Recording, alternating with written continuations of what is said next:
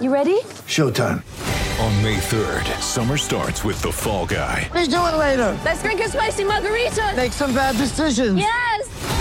Audiences are falling in love with the most entertaining film of the year. Fall Guy. Fall Guy? Fall Guy. That's what the poster said. See Ryan Gosling and Emily Blunt in the movie critics say exists to make you happy. Trying to make it out? Nope. Because I don't either. It's not what I'm into right now. What are you into? Talking. Yeah. The Fall Guy. Only in theaters May 3rd. Rated PG-13.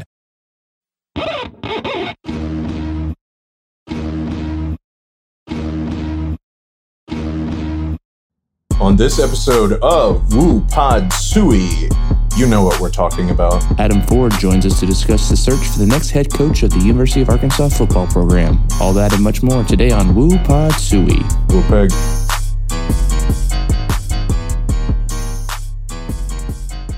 Welcome to another episode of Woo Pod Suey, the official podcast of Arkansas Fight, the SB Nation site for Arkansas Razorback fans. I'm Tucker Partridge, along with my co-host Saul Malone. Say hello, Saul Malone. How we doing, folks? Glad to be here.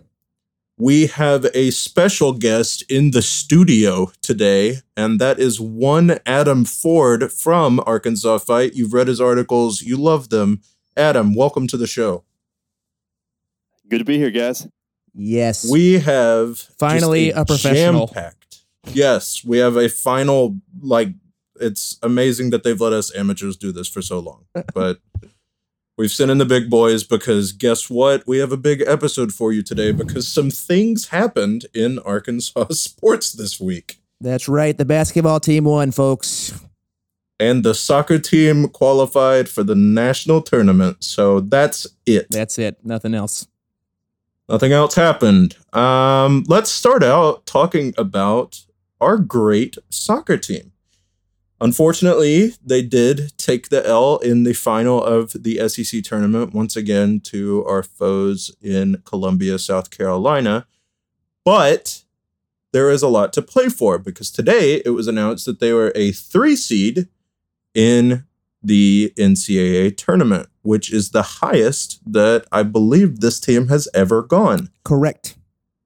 How about the soccer players?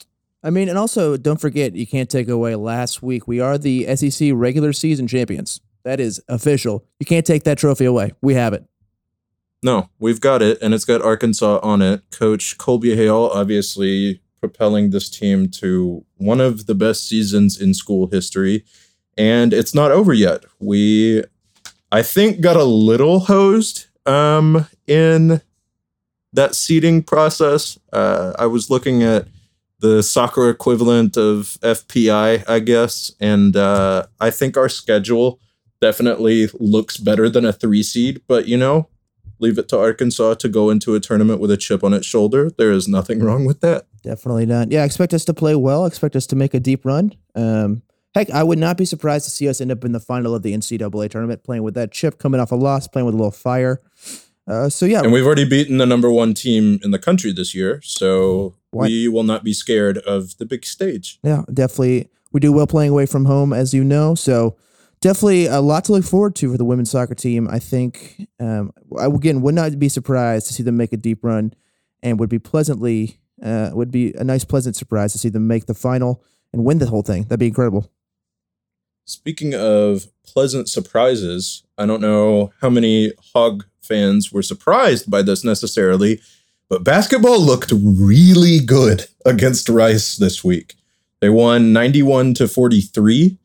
They will play North Texas on Tuesday night. So I guess after this pod is published, you will know the result of the game. Hopefully it went well. But in that first game, just really, really, really good performance by the team. Yeah, looked good. Obviously had some great performances from Mason Jones and Isaiah Joe. Mason Jones was actually named the SEC Men's Basketball Player of the Week. So props to Mason Jones. Great start to the season. And man, it was fun to see Musselman on the sidelines just fired up for the first game of the season playing Rice at home. Not exactly a big game by any means, but he was coaching like it was February and we're about to get a bid. The one thing I was impressed with was Rice turned around and they beat Penn just a couple days later, same team that beat Alabama in Tuscaloosa. So I had kind of wondered coming from that game. I mean, Rice missed a lot of open shots. I wanted this may be a really bad team, but no, the Hogs just handled them. Yeah, that's a quality win. Mark that down for your tournament calendar ahead of schedule. We may not be to March yet, but we've already got our quality win. That's one. Put it on the board. I was really, really impressed with the defense. I thought that given our size issues and with the NCAA banning my tall son, Connor Vanover, that defense might be something that we struggled with. And obviously, like we said, Rice isn't the best team. But a lot of defense is effort and conditioning. And these guys looked like they were going to give it all and like they were well conditioned enough to do that. You know, you love to see that early in the season, love to see a team play good defense and look like they can be on the court for as long as they need to be there and not look tired, looked like a cohesive unit. Got nice contributions all around the board, which I thought was fun. Just a really good team win. And again, I think we said on Twitter, but get on board the Muss Bus, baby, because it is going places. I like that Coach Musselman you get the sense that he's not trying to totally turn over the system. I mean, they forced 27 turnovers. They played at a really fast pace. The game had, I think, 80-something possessions. It was a really fast-paced game. It honestly didn't look significantly different from the things that we enjoyed about the Anderson era. I thought they looked a little bit better with their spacing and half court and stuff. So you see he's given his touches to it, but I like that he's not just totally turning the system over. He knows his guys are good at forcing turnovers, and that's how they're going to play, it looks like. Interesting to see a coach come in and kind of work with what he's got. We will be covering coaches who make interesting decisions coming up a little later. But for now, we can celebrate basketball. But unfortunately, that brings us to the duty that no one wants to do, which is recapping the Arkansas versus Western Kentucky game. That is correct. We have the unfortunate privilege of recapping this. As you will note, if you're a listener of this pod, at the beginning of kind of the season and the beginning of this podcast's run, we talked about the reality of a 3-9 season. Well, that is probably out the door. Now, it's not off the table, but it's probably more off the table than on the table, I will say. So this was kind of guaranteed. It felt like this was going to be one of our wins. You would hope that this is a win that Arkansas could handle and could take care of, and that was not the case. So we're going to dive into some numbers real quick. So Arkansas, Western Kentucky at home. Unfortunately, some tough stats for the Hogs. So let's get into it. The offense generated 340 total yards, with KJ Jefferson leading the passing attack, going 6 of 15 for 60 yards and a pick. John Stephen Jones going 3 for 10 and 27 yards and a pick. He did get the starting nod in this game. Could never really find a rhythm, and we saw KJ come in after that. On the ground, Rakeem Boyd had 8 carries for 185 yards and 2 touchdowns. KJ Jefferson added 16 carries for 32 yards and a touchdown of his own. TJ Hammonds went for a carry and 29 yards. And Devwah Whaley went for 1 carry and 2 yards on senior day, which is a real bummer. Kind of thought Devwah would get some more carries, some more looks, some more touches, just more involved in a game that was kind of built for seniors. It's kind of a day for them. But that was not the case, unfortunately. But we want to shout out Devwah because he has been a great contributor to this team all 4 years he's been here.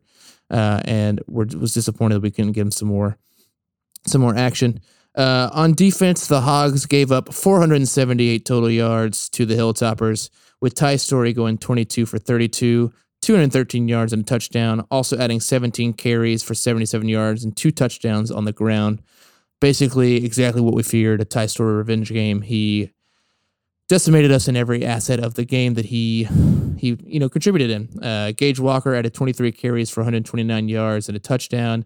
Jaquez Sloan going for 1 carry and 19 yards, but he also added a touchdown. So his 1 carry was important. Once again, just a team came into Fayetteville and played better than us. And that's just been the story of the season. Granted, I don't think Western Kentucky was a team that anyone was looking to come and do that, but they did. And like we said, we were worried that Ty Storey would come in and show what he could do, and he absolutely did that. Played well, didn't really turn the ball over, kept the ball out of harm's way, threw it well, ran the ball well, sat back and let his defense do the rest, and Hilltoppers come out of Fayetteville with not only a win, but a decisive win and the nail in Chad Morris's coffin. I think you've got to give just a tremendous amount of credit to John Chavis here. Really turned the defense around after giving up over 600 yards last week to see 200 yards almost shaved off of that. Just something really special. Not a lot of people can pull that off. Real great stuff. Yeah, just incredible. Hope he stays here forever. No, it just the usual confusion that we've come to expect from the Chad Morris era with I've said this before. I don't want to be down on the kids because they really can't do anything about this, but John Stephen Jones was once again the wrong quarterback to start because we always start the wrong quarterback. It was very clear at this point that it's KJ time. We need to build for the future, and he's very much the future quarterback that we've got right now. Saw him come in, neither one very effective, but KJ was more effective, and it just begs the question. Show what he could do, and he absolutely did that. Played well, didn't really turn the ball over. How would we have been with Ty Story at quarterback out of this year? Harm's way, threw it well, ran the ball well, sat back and let his defense do the rest, and Hilltoppers come out of Fayetteville with not only a win, but a decisive win and the nail in Chad Morris's coffin.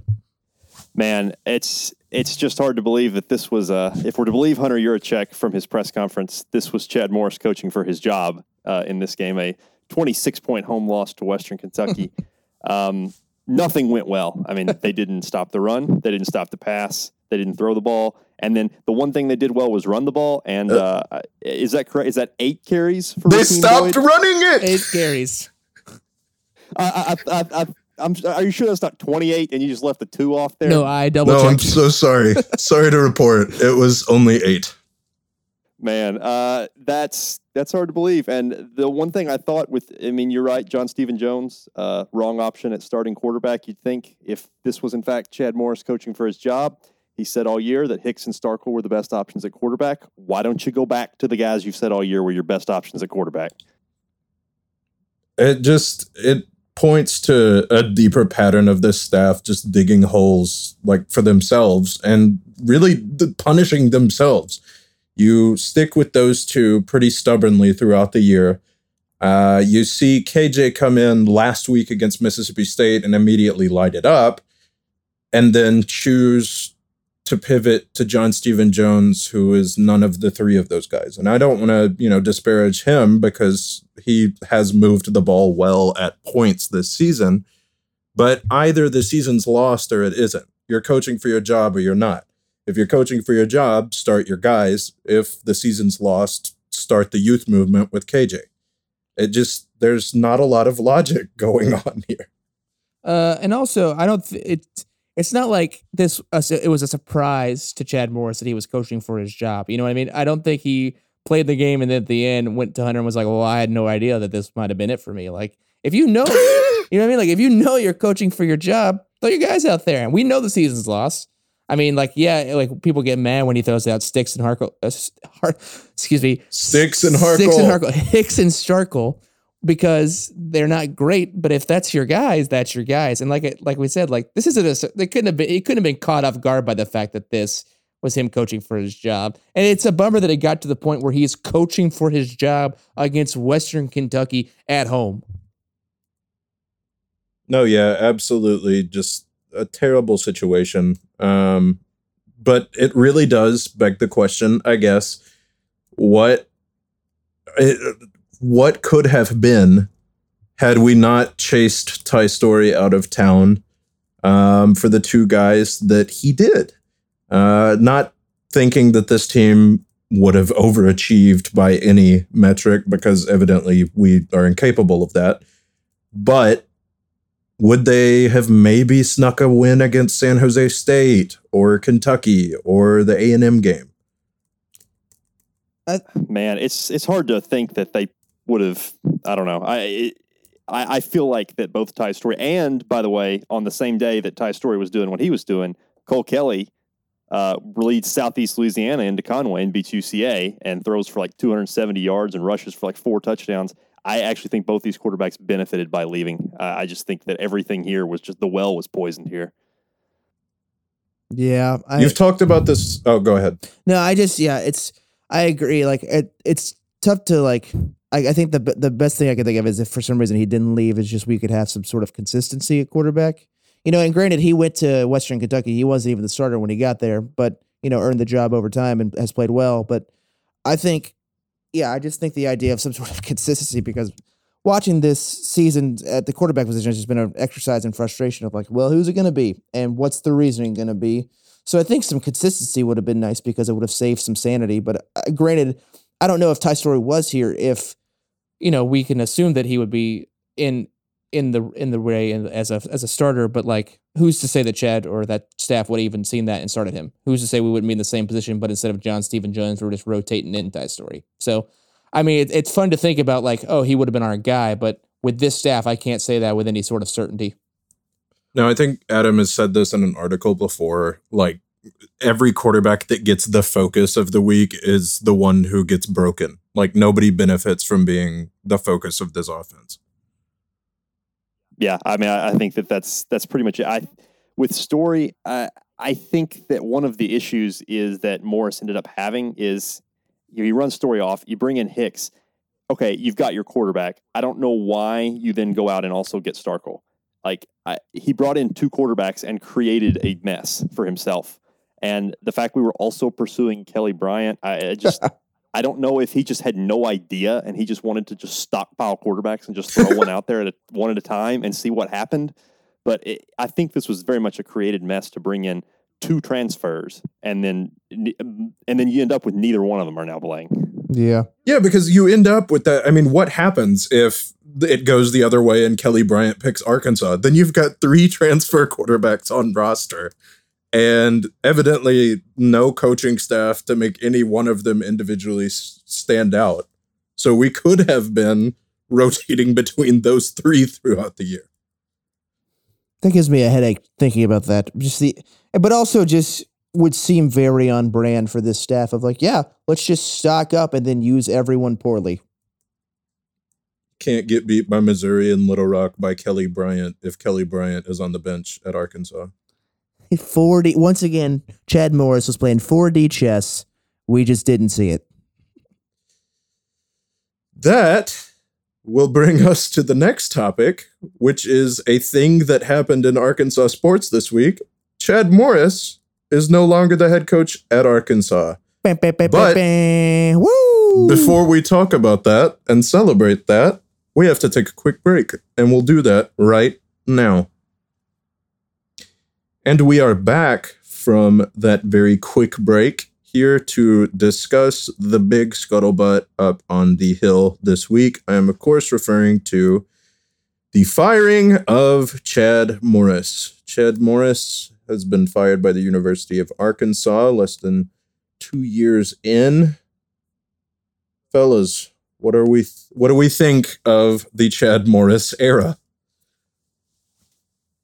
It happened. It definitely occurred. I mean, it was bad. Like there's no other way to put it. Like Chad Morris might be a great dude, and from all accounts, he is. He's a really great guy, nice to be around, great family man, and that is awesome.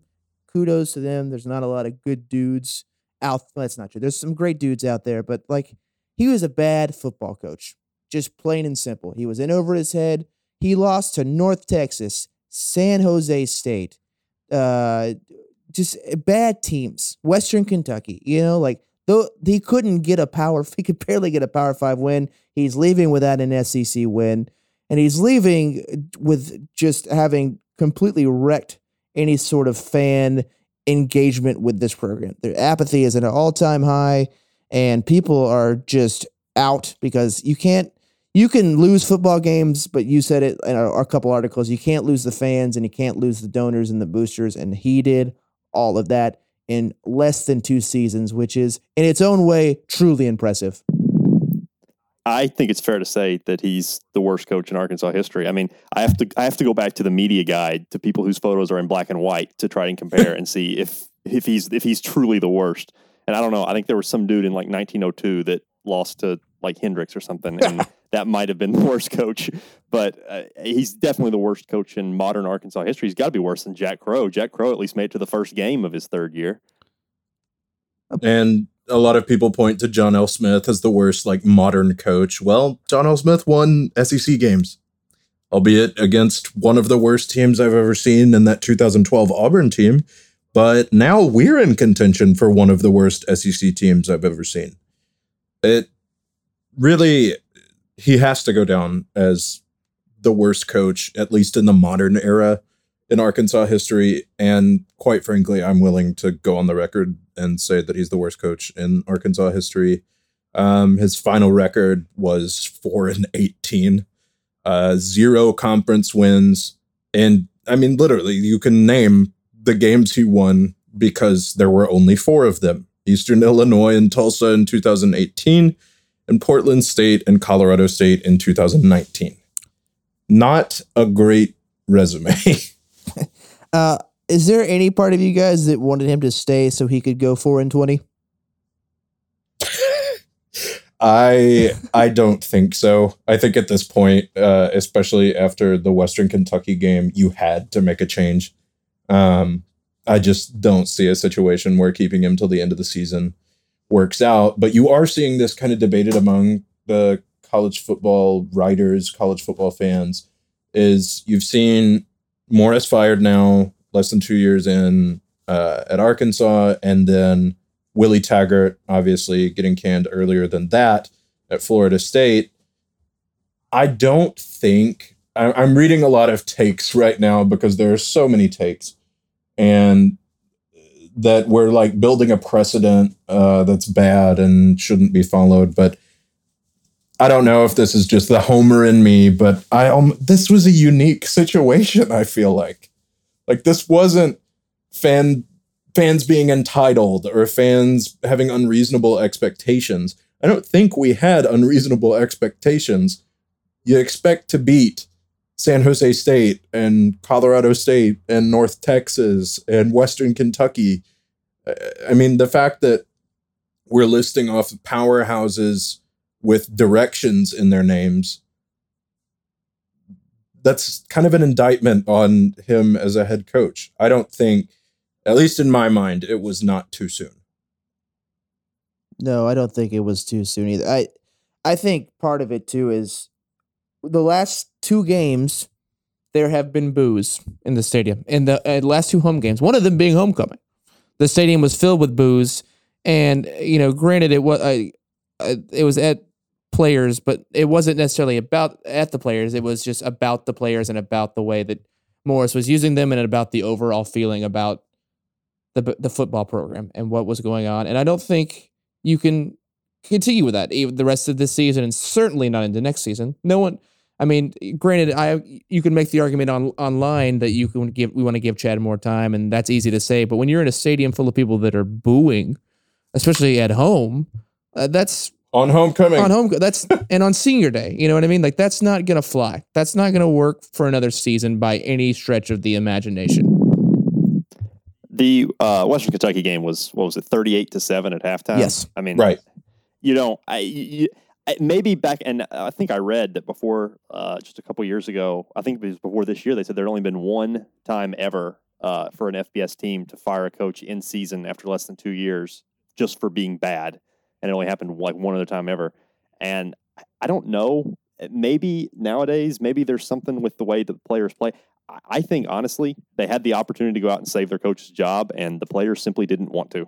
I mean, I think because Arkansas should be able to sleepwalk to a closer game against Western Kentucky. The fact that they didn't suggest these players had moved on mentally. And once that happens, it's, you know, what there's terms for it, like losing the locker room. Once that happens, you don't have an option, no matter how far into the coach's tenure you are. Yeah, I think Yurachek said it in a kind of a coded, or not even coded, but just a subtler way or a nicer way of just saying, it seemed to me that our student athletes weren't enjoying the Saturday experience anymore. Yeah, no Me shit. either. No one was, man. Like, That is the nicest way I've ever heard anyone say something along those lines.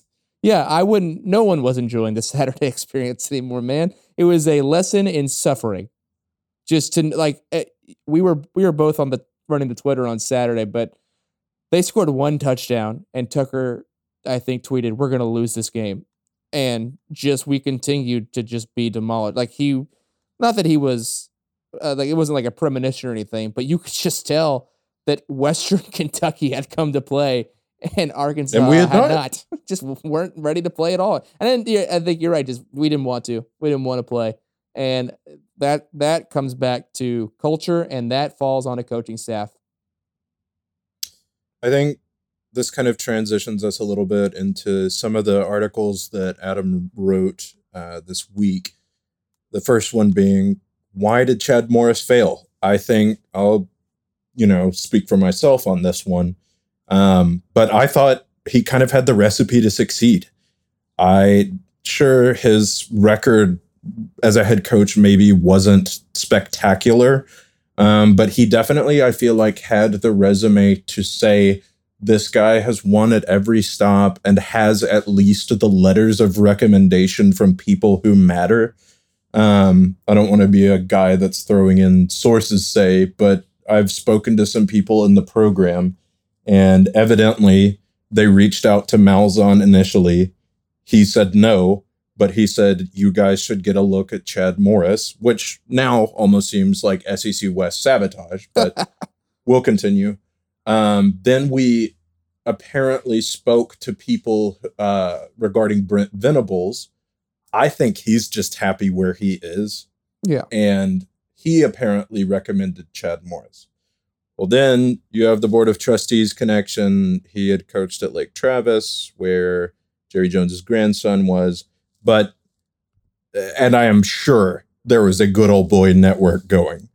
But he came in with the press conference and said the right things, had seemingly the right plan with saying we're going to hit Texas recruiting really hard. And boy, it just didn't work out. So, Adam, I guess I'd like to direct to you. What are the reasons you think that Chad Morris failed here? I think step one is understanding what he was doing right so that we can understand what he did wrong, because he wasn't able to execute that vision. I think the main thing that he did right was that I think that the scheme was actually in the right place. There's going to be a tendency among fans to hire the exact opposite of the guy you just fired. That's what Nebraska did. They fired Bo Pelini, who was kind of a jerk, and they hired Mike Riley, the nicest guy in football, and he flopped spectacularly.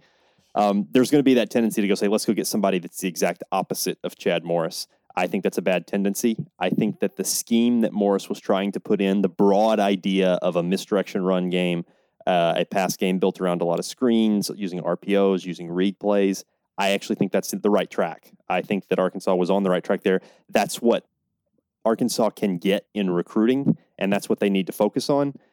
So I think the reason that Morris was unable to execute it is one of the main reasons is he had bad offensive assistants. Joe Craddock's resume does not really stand on its own, nor does his offensive line coach, receivers coach. I mean, they were old Clemson GAs. They were just his buddies from his days back at Clemson. You really have to have top-notch assistant coaches to compete in the SEC. Your entire staff has to be good top to bottom. And I think that everything ran through him. He was hired to be some kind of offensive guru. He had to design the entire offense by himself. He had to do all of the game planning, all of the scouting, all the play calling, and we were all running everything through his mind, and that's just a dangerous way to live. So I would say bad offensive assistants, I think, really undid the offense. I know the defense was bad, but you don't hire Chad Morris to win games 17-16. You hire Chad Morris because you want points, and the offense was terrible both years. Right. I think that's a great point, because I thought that this would work systematically. I think with Arkansas, you're always going to have kind of a distinct disadvantage in that the state just doesn't produce the big offensive linemen. It just doesn't. It doesn't produce linebackers. You have examples where I almost feel like in successful years, Bielema and Petrino just kind of got that luck of the draw of having kind of once in a generation classes come through with Petrino and the wide receivers, but then Bielema with Dre Greenlaw specifically coming from Arkansas. I think that a sort of misdirection system that is more based on getting your playmakers in positions to make plays could work at Arkansas. Like you said, with it all having to come through Chad Morris, I mean, think if he had some offensive mind to rely upon as an offensive coordinator, but we know that wasn't the case. Yeah, when he was hired, I went to bat for him because, it wasn't a sexy hire because, there have been the rumors of Brent Venables and there's always the Gus talk and that sort of stuff. He wasn't sexy, but to me, he did have somewhat of a resume, and the press conference, he said all the right things, but the last 2 years have just been somewhat indefensible. Somewhat. I'm trying to be as nice as I can here because, it's just bad, and I just see talented guys just kind of squandered. The fact that we chased Ty Story away, and if Connor Nolan was like, I want to play anything but this, so baseball it is, and the fact that we got Rakeem Boyd and we're running him 8 times again, durability and blah blah blah, but 8 carries and just even the lack of awareness that it's senior day and Devwah Whaley is going to get a carry. That might seem something small or something that's easily to overlook, but you got to give the guy some love. He didn't get Arkansas. He didn't get the culture. He didn't get what we're about here. And you can't make someone learn that. You can adjust a scheme and fit and that sort of thing, but if you don't get the culture and the fandom and who you're coaching for, it's not going to work. And we saw that game after game with Chad. In the fourth quarter, it was 45-13, Western Kentucky. Hogs have the ball at probably the 2-yard line. KJ's in at quarterback, and Whaley is the running back. And I'm sitting there thinking, please give the ball to Devwah and let him score a touchdown on senior day. Instead, they motion him out, and KJ gets the touchdown. Yeah. And good for KJ getting the touchdown. But give Whaley the ball and let him score the dang touch. It's the fourth quarter of a game you're getting your brains beat out of. Let the guy have a memory on senior day. And I think that does kind of go back to, I really think that these guys were they really thought, there's the famous story when Charlie Weiss was hired at Notre Dame. He goes in and tells his players, because he'd come from the Patriots, he comes in and tells his players in one of their first meetings, you guys are going to have a decided schematic advantage. He claimed that he was such a genius that nobody in college could stop his offense. And then, of course, he got fired a couple years later because he was terrible. And it all worked out. I feel like that was Morris's thinking, is he really thought that he was bringing some kind of offense that was going to be something great. And he forgot, you just got to get the ball to your best players. Football's really not that complicated at the end of the day. Oh, no, not at all. 8 carries for Rakeem Boyd. What are you doing? What are you doing? And that's the thing. No, because he's got 185 yards at that point after 8 carries. No, he's maybe not going to be depended on to bust off 2 more 70-yard, 50-yard runs, but get him the ball. And we've talked about that before in the podcast of Chad Morris is he outthinks himself all the time. If it's blatantly obvious to everyone else, he'll do exactly the opposite. It is apparent that Devwah Whaley should get a carry on the 2 on senior day. Duh. He should score a touchdown and have a senior day memory because he has been with his team and played well for 4 dadgum years. And to literally anyone who has kept up with Arkansas football for any amount of time in this last 4-year period, yeah, Devwah Whaley should get the ball and should score a touchdown. Chad Morris can't get that through his head. And that's the thing is these things are not hard. I'm not a football coach, and it's easy for me to sit back and look and, we lost to Western Kentucky because of this, and this. But things like that shouldn't be hard for you, especially as a head coach, to figure out. That's not a difficult decision to make. And it's just gross. And I think one of my things about, if you watch the game on TV is on SEC Network, I think for good reason. They never put the camera on Chad that much, and they didn't show our No, they didn't not at all. They didn't show our sideline, like, because our sideline was bad. It's people milling around. No one really cares to be there. They're not excited. They're not rooting for the guys on their team, and that's because they got a head coach that doesn't know what the hell he's doing. And nobody within 15 feet of the head coach. Nope.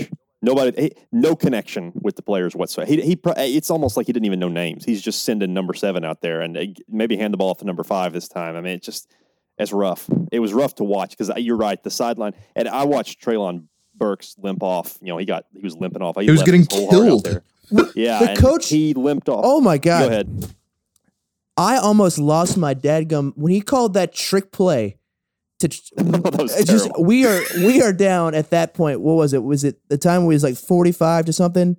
It was either like 45 to 17 or like 38 to 7. Like, it was at a point where we're down so bad, and you call a trick play where you get your rookie, or it's not your freshman, one of your most talented freshman wide receivers destroyed. Like, just gets hit in the freaking nads because you want to call That's big brain moves. you want to throw a freaking some sort of flea flicker thing. Grow up. Like, that's so dumb. It's the dumbest thing I've ever seen. I was so mad that you want to like risk injury to a talented guy like that because you want to open up the playbook on the game where you're going to get fired. How about instead use that play to give Rakeem Boyd his 9th carry? I mean, it could be cool. I don't know. I'm not an offensive coordinator by any means, but yeah, maybe we just hand the ball off to Rakeem Boyd and don't throw a lateral out to Treylon Burks and hope he can throw a bomb. And instead, he's got a guy there immediately who just tackled him by the groin. Rakeem Boyd scored on a quarter of the touches he had. But, you know, let's just not hand him the ball. Yeah, that's fine. He's fine. He's had enough touches for the day. So we see the end of the Chad Morris era. I don't know that many Hog fans are going to be saying may he rest in peace, but he gets a pretty sizable buyout to wipe his tears with. I think that should bring us to kind of what's next. I just want to say, Obviously, I think that go ahead. every job, I should get that sort of cushion. I should be able to suck at my job for 2 years and then have them pay me to leave. They should be like, "You're so bad. Here is a big chunk of money to just go away." we gotta I apply would that take across that all buyout. professions. Chad Morris. Yeah, we Chad really Morris need- should pay us money. He should be like, "You know what? I am so sorry. Here is $10 million. Please forgive me." There was actually Hogville sources say about that. They said that Morris and Juracek had met, and Morris had agreed to pay back some of his buyout because of how disappointing he'd been. Oh, well, if it's on Hogville, you can wrap it up. It's on Hogville. I think to talk about what's next, obviously, immediately, it's Barry Lunny Jr., who I thought was as much of a home run as you can hit in this terrible, terrible situation. Been at Arkansas for years, obviously, played at Arkansas. Incidentally, when he was a player, experienced the Jack Crow firing, so I guess he knows what it's like to have your coach fired in the middle of a season for being bad. I think that the locker room should rally around him, and every player you talk to loves him. Even former players were kind of excited about that. Probably not going to be a coaching prodigy that wins the last 2 games. So who should we look for next? Well, with regards to Lunny, one thing that's important for him right now is behind Juracek, he's the second most important person in Arkansas football right now, because right now there is some, I think, concern in the broader coaching profession. Why did Chad Morris fail so spectacularly? Is Arkansas really a very good job? I had SB Nation's Bud Elliott telling me today that on Twitter, he said that he's just straight up that Iowa State is a better job than Arkansas, and Arkansas shouldn't even waste their time going after Iowa State coach Matt Campbell.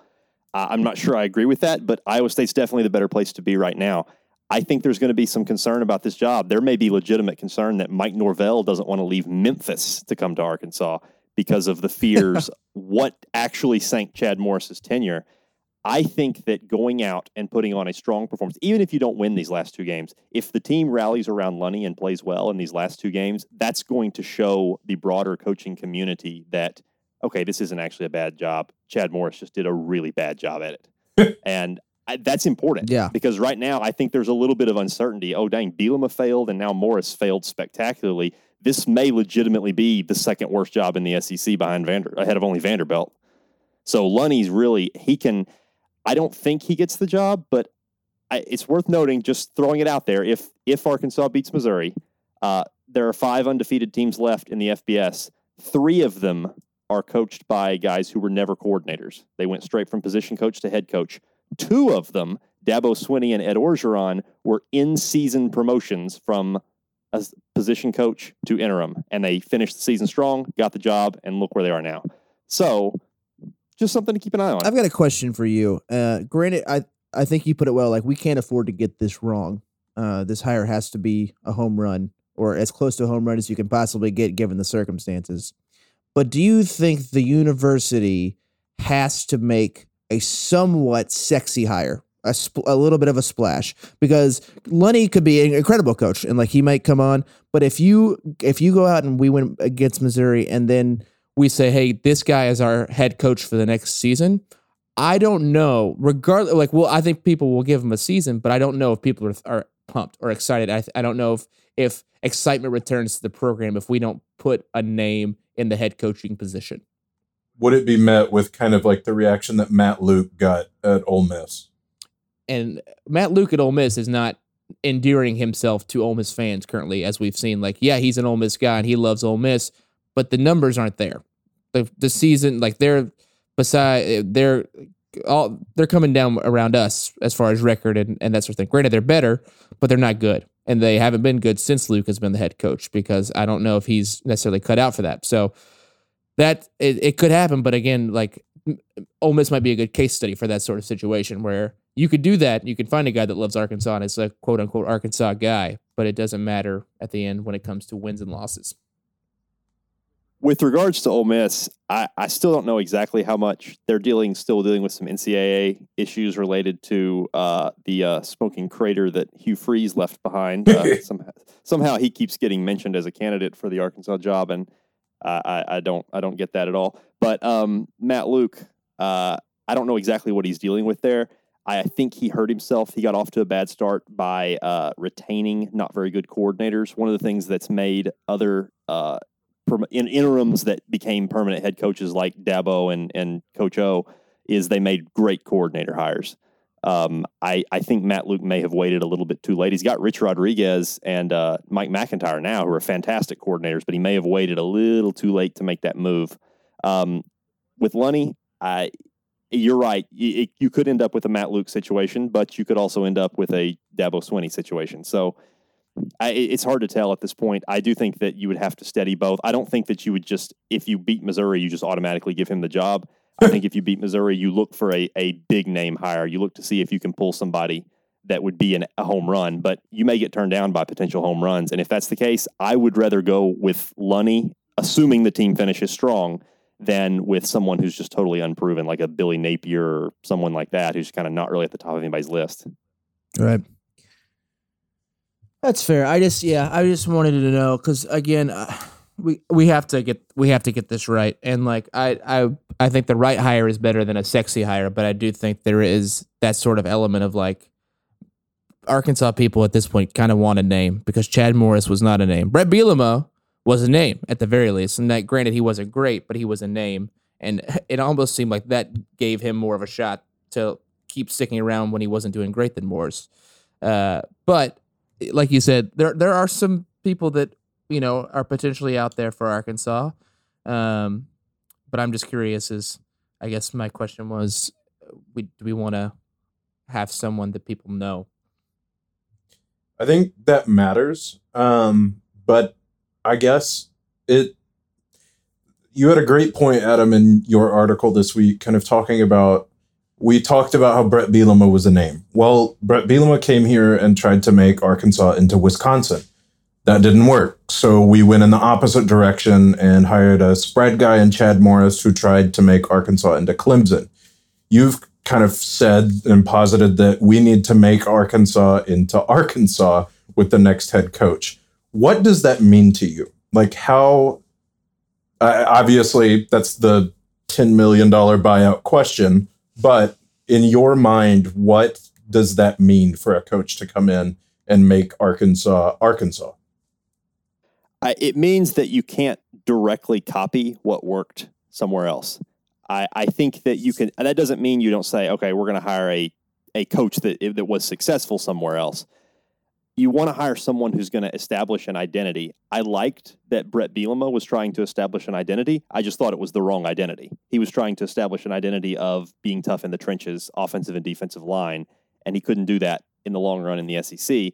And he actually, his first class was loaded with offensive linemen like Denver Kirkland, and then he inherited Trey Flowers and Darius Philon. That is the best situation that a head coach has had in Arkansas in a decade when it comes to offensive and defensive line. And even he only got a couple years out of it before the wheels fell off. So I like that he was trying to establish an identity. I just think it was the wrong identity. It was the Wisconsin identity. It wasn't the Arkansas identity. With Chad Morris, I don't know exactly what his identity was. We're still trying to figure that out. I think he was going to recruit Texas. I think that was his thing. But that's not really an identity. I think you need to figure out what works at Arkansas, and you need to make a hire. I don't think it's as simple as a lot of people like Mike Leach because he has a very clear identity. I don't know that necessarily would work at Arkansas in the SEC. I think you really have to hire a guy who gets what it takes to win here, all the way down to these are the types of recruits we can get.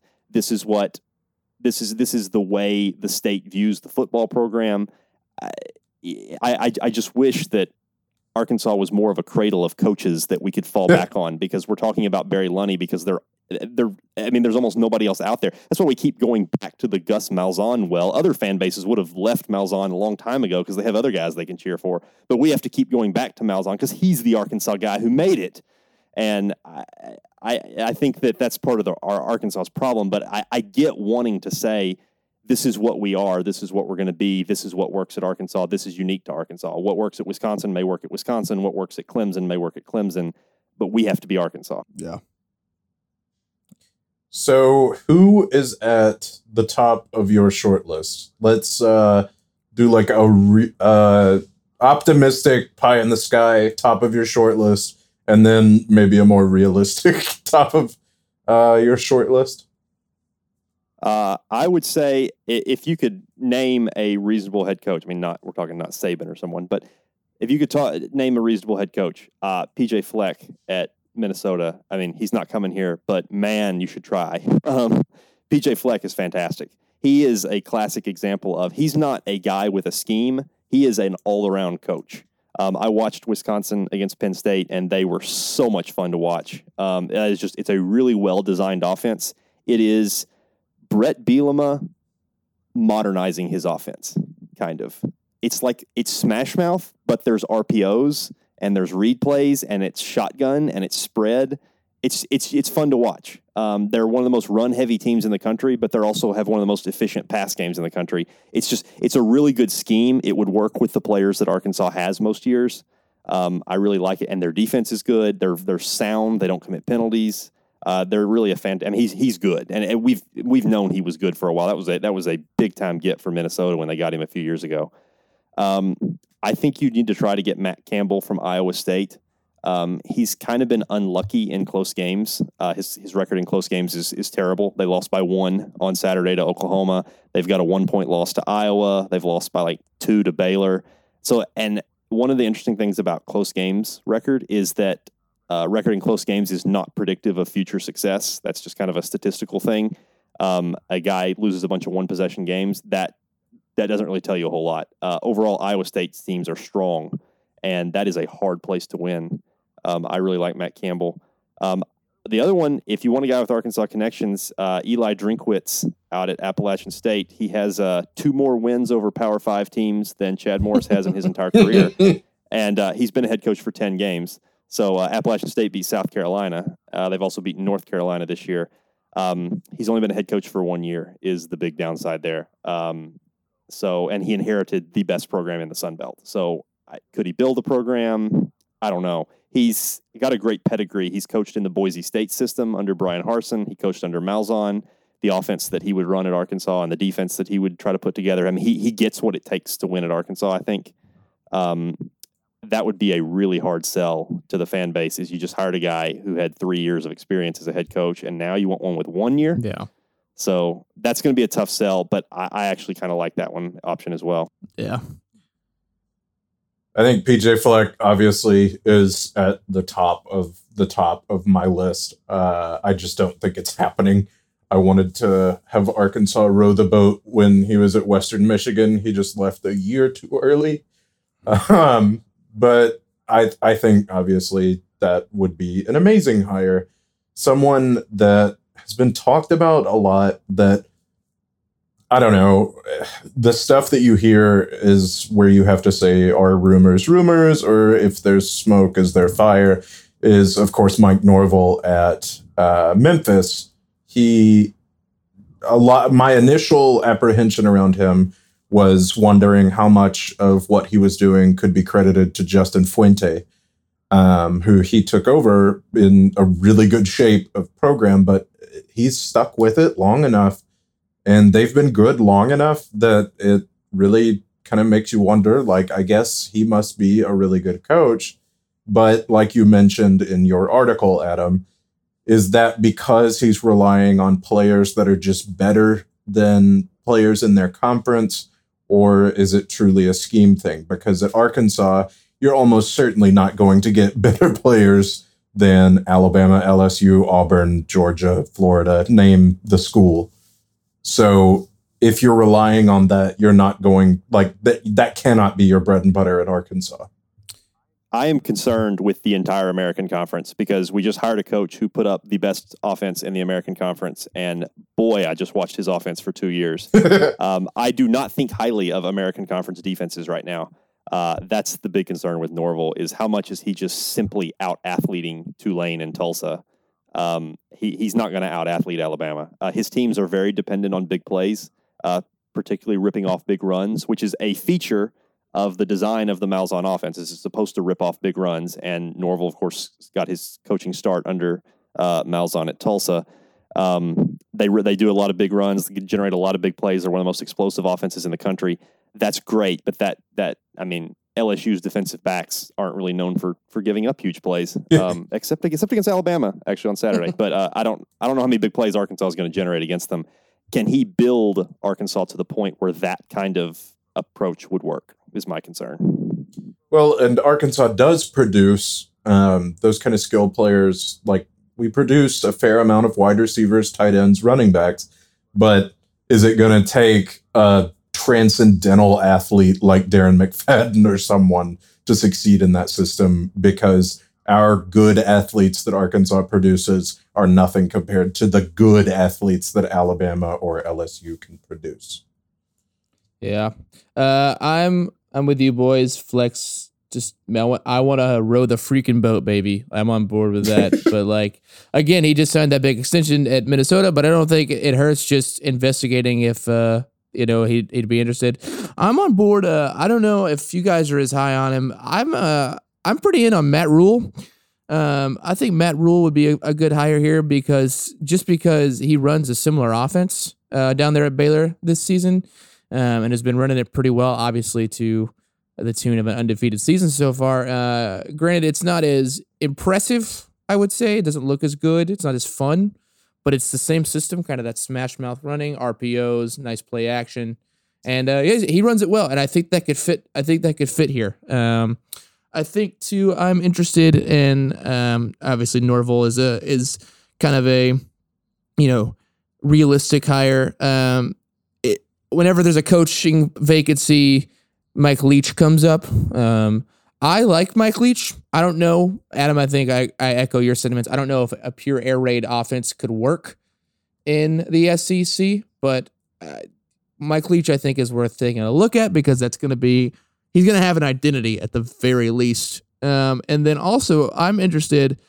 I think Willie Fritz at Tulane is an interesting candidate. He did really, really good at Georgia Southern and Central Missouri, and has genuinely turned Tulane around. And he is just, to me, a rebuilder, like the definition of a rebuilder.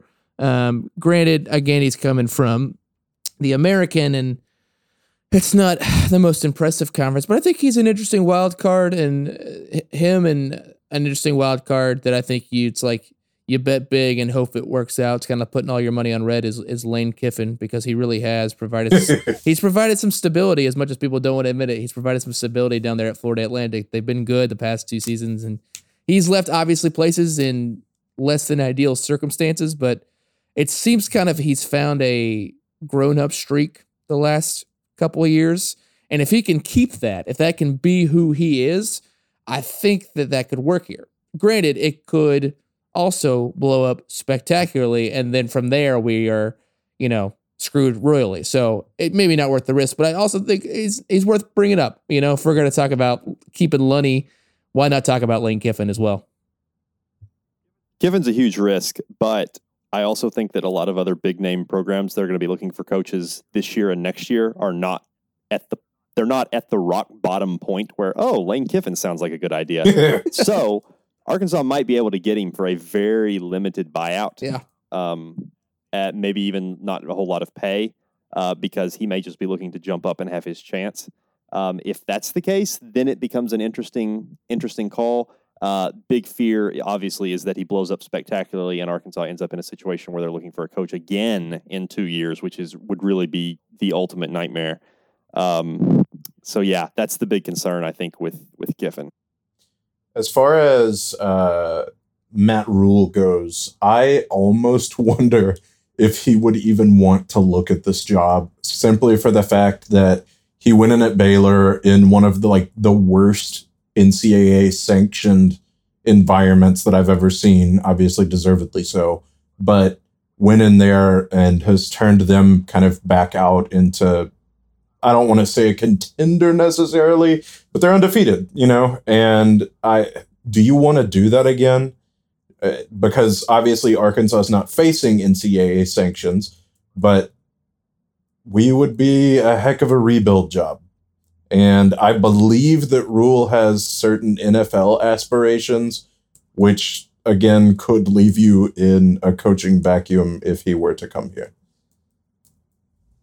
Yeah, among the coaches who are already at a Power 5 school, I put Rule in my ranking. I put him the lowest. I still think he would be a great hire, but those are all concerns. I honestly, and I absolutely hate to say this because they're one of my least favorite schools in the country, but right now Baylor is a better job than Arkansas because he can get players that are close to Dallas, and then he can also go down to Houston. The sanctions actually were a little bit of a blessing in disguise because he was able to completely build the roster with his own guys. We saw with Chad Morris that it looked like he clashed with the Bielema holdovers, Devwa Whaley, among others. There wasn't a problem like that for Rule at Baylor. He just came in and he recruited his entire roster and he just built them up, and he has done a fantastic job there. But yes, you worry about him leaving for the NFL. I'm not entirely convinced he'd even come to Arkansas and do it all again, like you said. So we need to just apply NCAA sanctions to ourselves and let the next guy come in and build his own guys.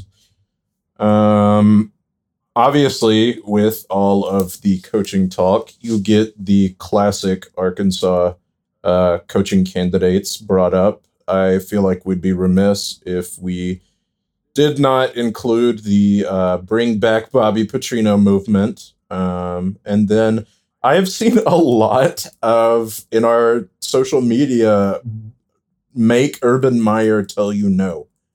I don't know what your thoughts are on this, but I tell Urban Meyer no. You know what? You can ask Urban Meyer all he wants. This will be his response. No, he's not interested in coming to Arkansas. I get the sentiment, but my goodness, I saw Pete Carroll mentioned somewhere too. Pete Carroll? He's only He's only in first place or second place in his division with the Seahawks. You know, I believe he was here for that 1 year as a grad assistant, guys. He has deep Arkansas roots. Clearly. Good Lord. I have not seen Pete Carroll. I've seen the classic big character guys, Art Briles and Hugh Freeze, obviously. Huge character. Bringing a lot of respect back to the program. As we speak, Pete Carroll is taking the undefeated 49ers into overtime. So clearly he's on his way out there. Yeah. I have not seen the Pete Carroll take, but you're right. Huge Arkansas guy. We also get, I keep seeing the idea of, I forgot what I was going to say. We can just edit this part out. All right. I keep seeing Dan Quinn in the conversation. That actually, you know what? I think that's worth talking about simply because I've seen several soon to be fired or out of a job NFL coaches mentioned. You mentioned Dan Quinn. I've seen Jason Garrett a couple of times. I think Jerry got to hire his guy. You know, Jerry got to hire Chad Morris. Jerry should probably pay for his buyout, but I don't want Jason Garrett. No, I don't want Jason Garrett by any stretch of the imagination. I will say this with regards to NFL coaches. This is the weirdest statistic I have ever seen. Only 2 NFL coaches ever left for a college job when their team had a record of 2-13. And those 2 are Lou Holtz and Bobby Petrino. Both coming to Arkansas. So we need to find a coach who is about to be 2-13. So I think Gase with the Jets might be 2-13 here in a few weeks. So keep an eye on Adam Gase. There you go. And you know who his offensive coordinator is? Dowell Loggins, former oh my gosh. quarterback. Yes, So, there it is. It's happening. All right. Adam Gase to the Hogs. Folks, you heard it here first. Adam Gase is confirmed hire. Here. Both Lou Holtz and Bobby Petrino did have tremendous success at Arkansas, so maybe Adam Gase is the answer we're looking for. Worth noting, in terms of plane tracking, Chef Gordon Ramsay is in Little Rock right now. So potential wild card there. He's at least decent at man management. He would certainly give the players what for if they let him down. He's filming a show called Football Nightmares, where he comes in and turns around a struggling program. I think there's a market for a show like that. I really do. It's called Hard Knocks. Knock on wood if you agree. Knock on wood if you agree. So I guess... hey, Hunter Yurachek, just 1 second, because Hunter Yurachek, when he was at Coastal Carolina, he hired the former CEO of TD Ameritrade to coach the football team. So you really never know with this guy. Yeah. And it worked. It worked, yeah. We didn't mention, there's guys like, our next coach very well might be not anywhere close to this list that you made and that we're talking about. We could get someone that we hadn't even thought of. Well, and I don't know, this isn't as drastic of an example as that, but a lot of the basketball hire was people saying, wait on Chris Beard, wait on Chris Beard, wait on Chris Beard. And when that wasn't happening, I don't know that I necessarily had Musselman on my radar. And that's who we ended up going with. Now, maybe that's just me being ignorant of what was going on at the time. But I don't know. If he's hired a CEO before and kind of went out of the blue and hired a Nevada coach, who knows? We could end up with Temple's coach or something. Stunned silence that you would suggest that. I'm sorry, I'll never suggest a school like Temple again. I think that brings us to our close. We obviously have a lot of questions, but so does Hunter Yurachek. Thank you so much for listening to this episode and for continuing to read and keep up with Arkansas Fight. Please subscribe on whatever podcast service you are using. We are on Apple Podcasts, Spotify, Stitcher, and Google Podcasts. among others. So keep a lookout for that. New episodes will be posted weekly on Wednesday. Thank you so much to Adam Ford for coming on the show today. Some great articles that you can read. We will link those in the description. Please be sure to sign up for our SB Nation Fan Pulse poll. That will start polling basketball confidence, and part of the fun, I guess, of this dreadful football season has been watching the confidence go up and down. And guess what, folks? It has gone up since Chad Morris was fired. Thanks again, and go Hogs. Number 5, you better look at him a little closer. He's a football player. It's Arkansas, baby.